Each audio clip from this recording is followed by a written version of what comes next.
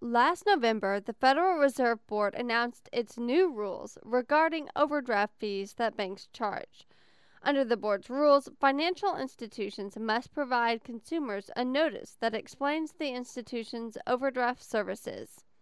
On July 1st, banks must allow new customers to opt in when it comes to overdraft protection plans on ATM and debit card transactions, beginning August 15th for existing account holders.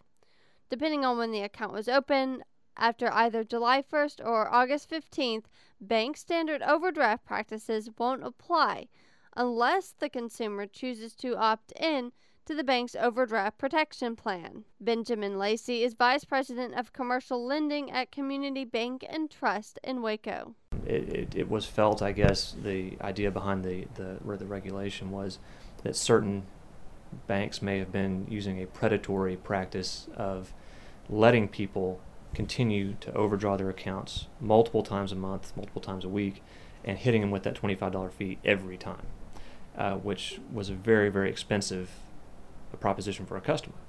After the opt-in rule takes effect, it's likely transactions resulting in insufficient funds will be declined, but overdraft fees will not be charged. The new rule allows consumers to opt in or out of the overdraft protection plan at any time, and banks can't penalize customers for not opting in. Overdraft policies can vary from bank to bank. At Community Bank and Trust, customers can set up an automatic transfer from a savings account.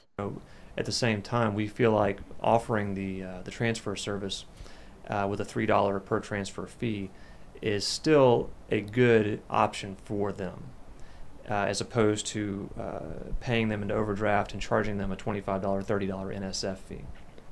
So, there's other banks that may do it differently, but that's how we're going to handle it, and I feel like that's how many of the smaller community banks will handle it. The new rules do not cover checks or automatic bill payments. Banks may still automatically enroll customers in their standard overdraft practices for these types of transactions, and depending on the bank, the customer may or may not have the option to cancel. For KWBU News, I'm Jacqueline Deavenport.